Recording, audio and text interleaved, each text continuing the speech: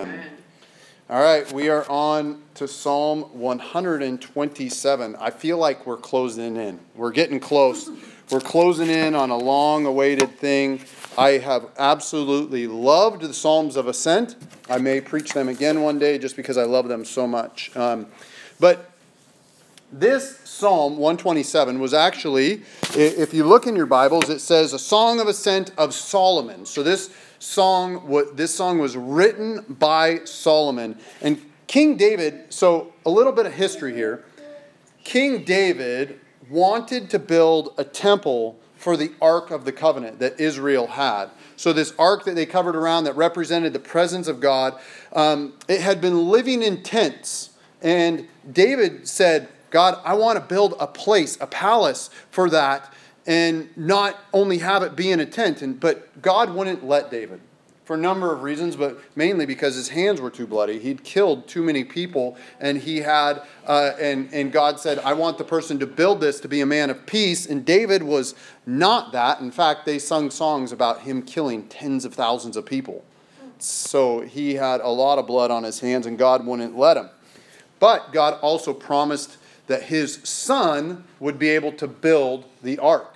So David actually started saving up gold, saving up wealth, saving up timber, saving up all this stuff so that one day his son would be able to build this temple. And so it was Solomon who built the original temple in Jerusalem. And this prayer is tied directly to the completion of that temple. And this is and again, the temple is the place where God's glory was supposed to dwell. Like God, the cloud would meet there when they were in the desert, and whether it be a cloud just a cloud during the day and a cloud of fire by night. But Solomon gathered up massive amounts of wealth. Like, one time I did the calculation of how much gold he actually compiled and looked at the gold standards, and he was a pretty wealthy dude. The temple was completely gold-plated, not completely, but it had gold plate everywhere. And it was pretty amazing, and the work on it was immaculate. The work that would have been done on this temple was amazing. It would have had fine linens sewed by the finest of their craft. Solomon gathered the best wood from the best areas, the best workers to work the wood, the best masonites, and the best stone to build this thing. He had the best goldsmiths for this project, and so on and so on. The best people were working on it so that this place could be amazing. It was people who had inordinate amount of skill. So it was just not any carpenter. It was the best of the best that was building the temples. And he would have also had conscripted a huge amount of laborers for this project that didn't have skill, but they could still move stuff. Like a lot of people helped in the work of building the temple. And not every worker had skill, but the main ones that played a part in the building were extremely skilled. And at the inauguration of the temple, it's said historically, we started on time today, Jake, and we even made a joke about Jake's going to not show up, and we're going to say we started on time today. At the inauguration of the Temple of Solomon, he probably would have wrote this prayer and the one that we are about to pray. But in Israel's history, if you look at it, if you just read the Old Testament, they disobeyed God a lot. They had seasons where they were devoted to God, but most of the time they were walking away. And they walked away from him and worshipped other gods. And even King Solomon, after building this amazing house for God, and the God of his fathers, the God of Abraham, Isaac, and Jacob, the God that brought them out of Egypt, he built other gods' temples as well. He built temples for other worship of other idols. And so even Solomon, so there's this long lineage of God doing great things for his people, amazing things, and then his people walked away to worship other gods. This was so bad that God actually punished his people, as I would argue that a good father does. A good father punishes his children. And he sent them into exile. And the temple was destroyed and pilfered. And the gold was taken. And some of the objects were taken off into foreign lands. And they were taken off into Babylon and Assyria. And you can read in Ezra and Nehemiah that after that, a period of time, they were brought back to restore the temple. And in Ezra and Nehemiah, you can see that there's a huge list of people's names that helped rebuild Jerusalem and the temple. And upon the completion of the newly renovated temple, they would have found this prayer, this Psalm 127. They would have found this prayer, and they would have prayed it on the steps that they just got done fixing it up. It's actually pretty significant that they would have prayed this, they would have found this and gone, oh, here's our heritage. We get to do this. And each time they would have prayed it in the temple, and they would have prayed it in the presence of God. And so let us pray this together. You guys will read the bold, and I will read the rest. So if you can stand with me, we will go ahead and read it. A Song of Ascents of Solomon. Unless the Lord builds the house, those who build it labor in vain. Unless the Lord watches over the city, the watchman stays awake in vain. It is in vain that you rise up early and go late to rest, eating the bread of anxious toil. For he gives to his beloved sleep. Behold, children are a heritage from the Lord. The fruit of the womb a reward. Like arrows in the hand of a warrior. Are the children of one's youth. Blessed is the man who fills his quiver with them. He shall not be put to shame when he speaks with his enemies in the gate. In Jesus' name, amen. The books of the Bible that Solomon wrote are, this is Bible quiz time. We're going to feel super Baptist today. Which books did Solomon write? Books of wisdom. Yes, okay, so Proverbs, Song of Songs, Ecclesiastes, the Song of Songs. And in Ecclesiastes is a refrain that keeps repeating over and over that life is meaningless and vanity. That all that we do is a striving after the wind. Even life itself is but a puff of smoke, a vapor in light of eternity. But what you do, even if you do it in perfection and in the skill and wisdom and unto the Lord, one day, the work that you do, one day, the hands of another who might not have your skill or wisdom or know your motivation for doing things will come in, and there's nothing you can do about it. They'll just take it over. And in this same Ecclesiastes, it says this. It talks about work quite a bit, and it says in 3:14, it says, I know that everything God does remains forever. And yet, over and over, it has that refrain that everything humans do is vanity and but dust. And so work, and whom the glory should be given to, is one of the main themes in Solomon's writings. And I might add that Solomon was said to be the wisest man ever. And people came far and wide just to listen to Solomon speak. He was actually so wealthy beyond imagination. And he had everything the heart could desire in excess. Everything the heart could desire in excess. He didn't lack in any human experience either. So if people were doing it and people were raving about it, he probably experienced it. And I'm pretty sure that most of the stories that Solomon could tell should not be retold in the ears of children, because he just had so many crazy things happen. And if you don't know why, you can go back and read those books that I mentioned and read 1st and 2nd Kings and Chronicles and all that good stuff. He's a pretty interesting guy. And here, though, we get to talk about work, right? I was thinking about all of us when, like, some are engineers, and they do that unto the glory of God. Some of us are customer service. Some are mechanical medical professionals. Some are construction workers or maintenance. Some are homeschool moms and PTA leaders.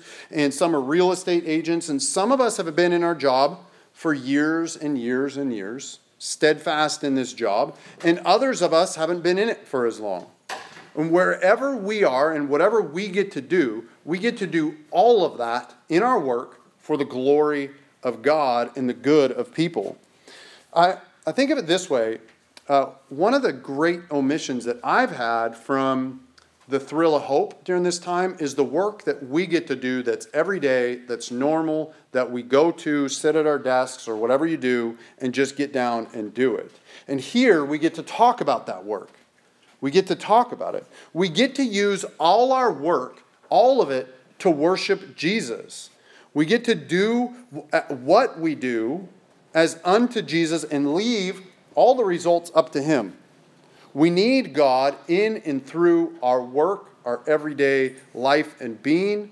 Church and Sunday worship is not just here. It's not like we go in and we check our box, our God box, and then we leave Jesus at church and go home. We don't just pay homage to God on Sundays, amen, and then forget about Him the rest of the week. We get to live in light of Jesus' ongoing and constant work in our lives, and even in the fact that He is using our work.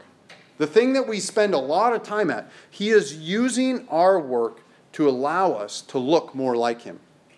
To allow us to look more like Him.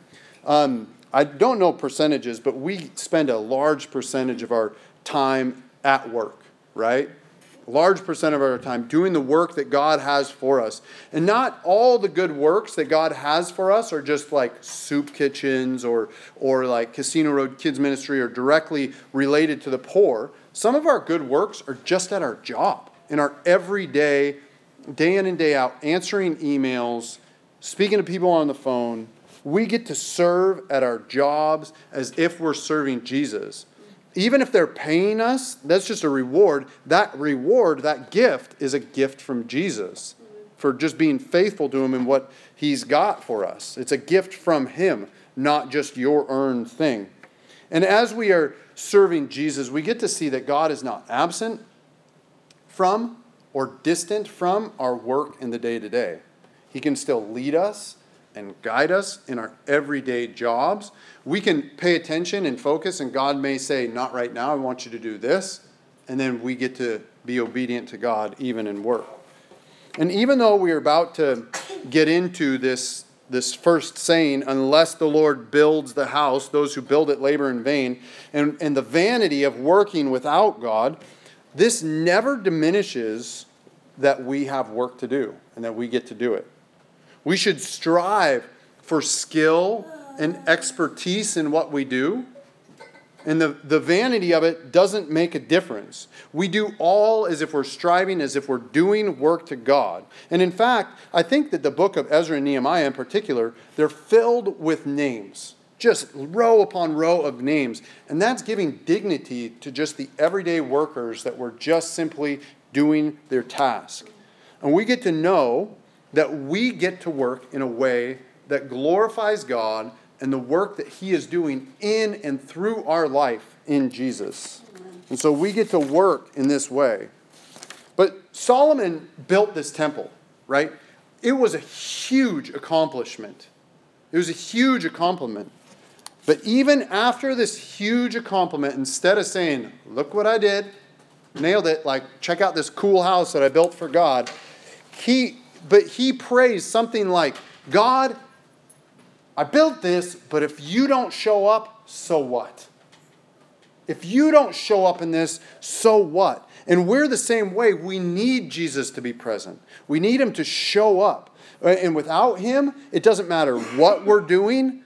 If without Him, it's so what? One commentator said that the fact that this is stressed 3 times in the beginning of this psalm, it says it emphasizes the senselessness of all the painstaking endeavors undertaken without Yahweh. And so we get to do it with Him. And this means we get to do our work empowered by the Holy Spirit. We do it as worship, to the best of our ability, and we seek to grow those abilities over time. We work from an obedience to God, and as well in that, we just trust God with the outcomes. We get to learn, and I think this is important, and I don't know how many times I heard this growing up in church, maybe a few, maybe none, I don't know. But we get to learn to pay attention to the work of Jesus in and through our lives every day, especially while we're at our desk where we spend most of the time. We get to pay attention to what God is doing through Christ in our work. Whether we are building an airplane or homeschooling our children, God is at work, and it is His work that we get to pay attention to in our lives. And this, what you do in the day-to-day, is holy work. It's holy work. It's working as unto the Lord. Being in ministry or a pastor or at a church isn't the only way to do holy work. Amen? Like it can't be. Well, I happen to be your pastor, so it can't be, right? Like that's not the only way to work. And, I'll say this too, because this is something I'm very, very passionate about. Engaging in social justice endeavors is not the only way to do the Lord's work. Work and its toil at whatever job God has for you is there so that God has that to shape you and I more and more into His image so that we can trust Him there as well as here. And if we leave God out of our work, and then when our work goes wrong, or when we leave God out of our work, it's then that our work goes wrong. I would say maybe even especially if work is going well in the normal sense, but if we leave God out of it, it's not going well. When we lose touch with God in our everyday work, then we start to lose sight of the importance of Jesus in the everyday. And I'll say it again, Jesus is not just a Sunday thing. Jesus is lived in the everyday, at home and work, on the road, and our coming in and going out. Jesus is lived through our lives. It says our lives are hidden in Christ, and so we get to be there. So if we want to be successful at work, then we get to let Yahweh into our work.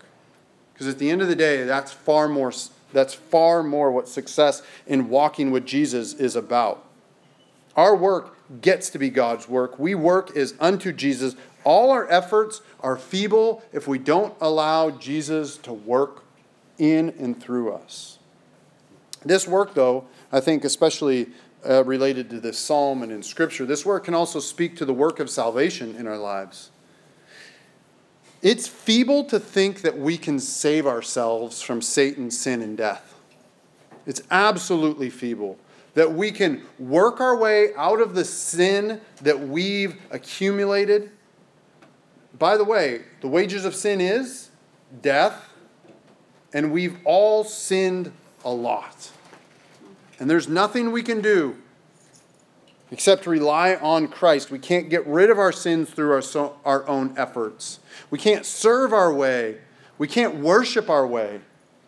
We can't get close to God on our own. We can't figure out our life in Christ through our own efforts and merits. We can do and do and do, and we can try to earn our way, but unless our salvation is in Jesus, it's all in vain. It's all in vain. Jesus is our one and only. We cannot build the house of salvation without Him. If we do, we build in vain. If it is not Jesus who watches over our life, all our diligence is for naught.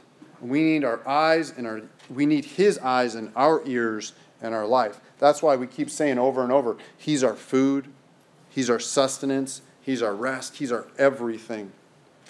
Forgiveness from sin only comes through Jesus, and all other ways is complete vanity and foolishness.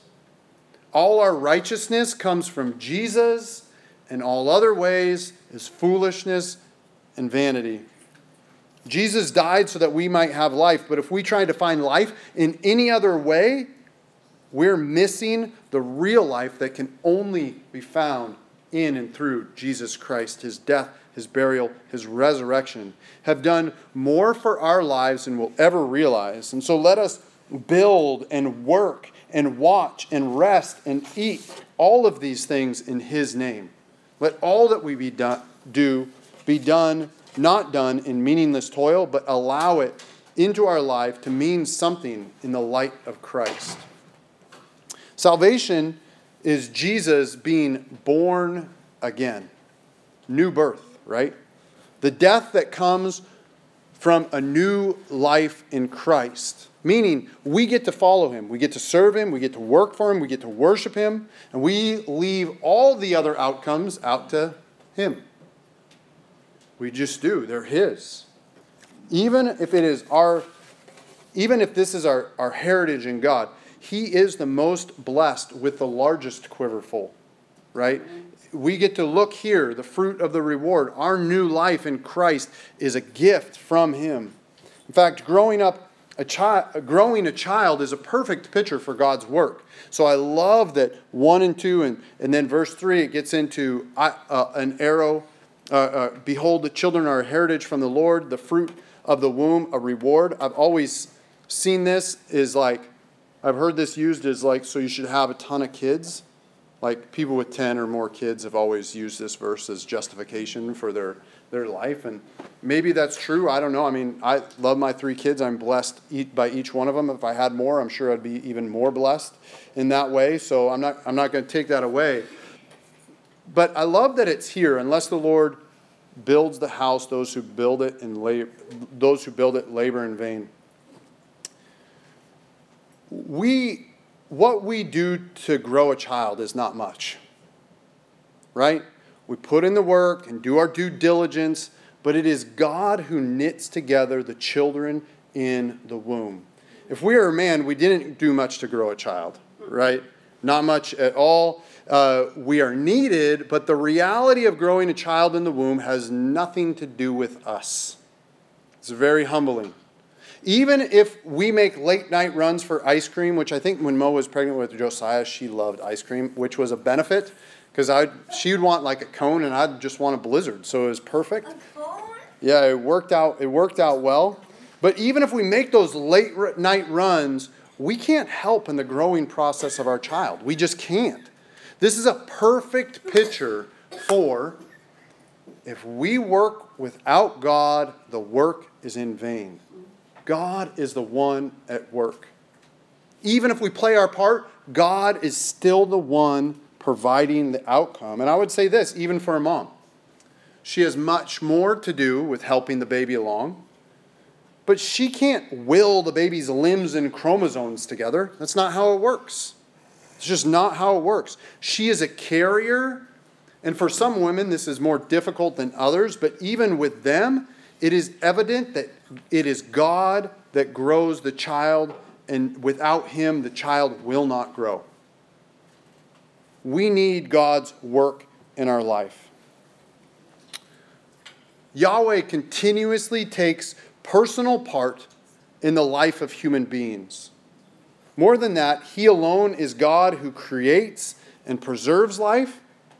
Human beings live exclusively because of Yahweh's intervening protection and his giving. It's a beautiful thing. God is doing more than we know through Christ in our life. And again, the main message of this prayer, I would hope, is clear. If it's not God doing the work, then it's all for naught. And this is true for every area and segment of our life. And we get to acknowledge this. We get to humble ourselves and acknowledge this. I don't know. How many men that have children were there when your kids were born? Super humbling, right? Like on a myriad of levels, it was just humbling. Like, I remember when Hadassah was born, that was my first, but I was like, I can do nothing. I was like petting Mo's arm saying, you're a trooper, you're a trooper. Because I just felt so like I could do nothing, I could control nothing, and it was just so out of my hands and up to God doing his thing. And I think there was like, God used 1,000 nurses and maybe 4 or 5 doctors when Hadassah was born because she was born early. But like, it was just an interesting thing and very humbling. And we get to acknowledge, and it reminds me that we get to acknowledge that God is the one who gives life. God is the one who builds, and God is the one who gives the gifts, and we praise him for both. Amen. That is what the two halves of this prayer mean. Salvation in the spiritual sense are because of Jesus, and yet even the gift of a child is a gift from Jesus as well. And we get to praise him for him. We get to recognize this in every part of our life. Those whom Yahweh loves are those who fear him. He loves that when we fear him. They are human beings whom Yahweh's power and grace are a reality. This is who we get to be. A reality which determines and supports the whole of life. Yahweh is our foundation for our portion and our gifts. So this is my prayer for us this week.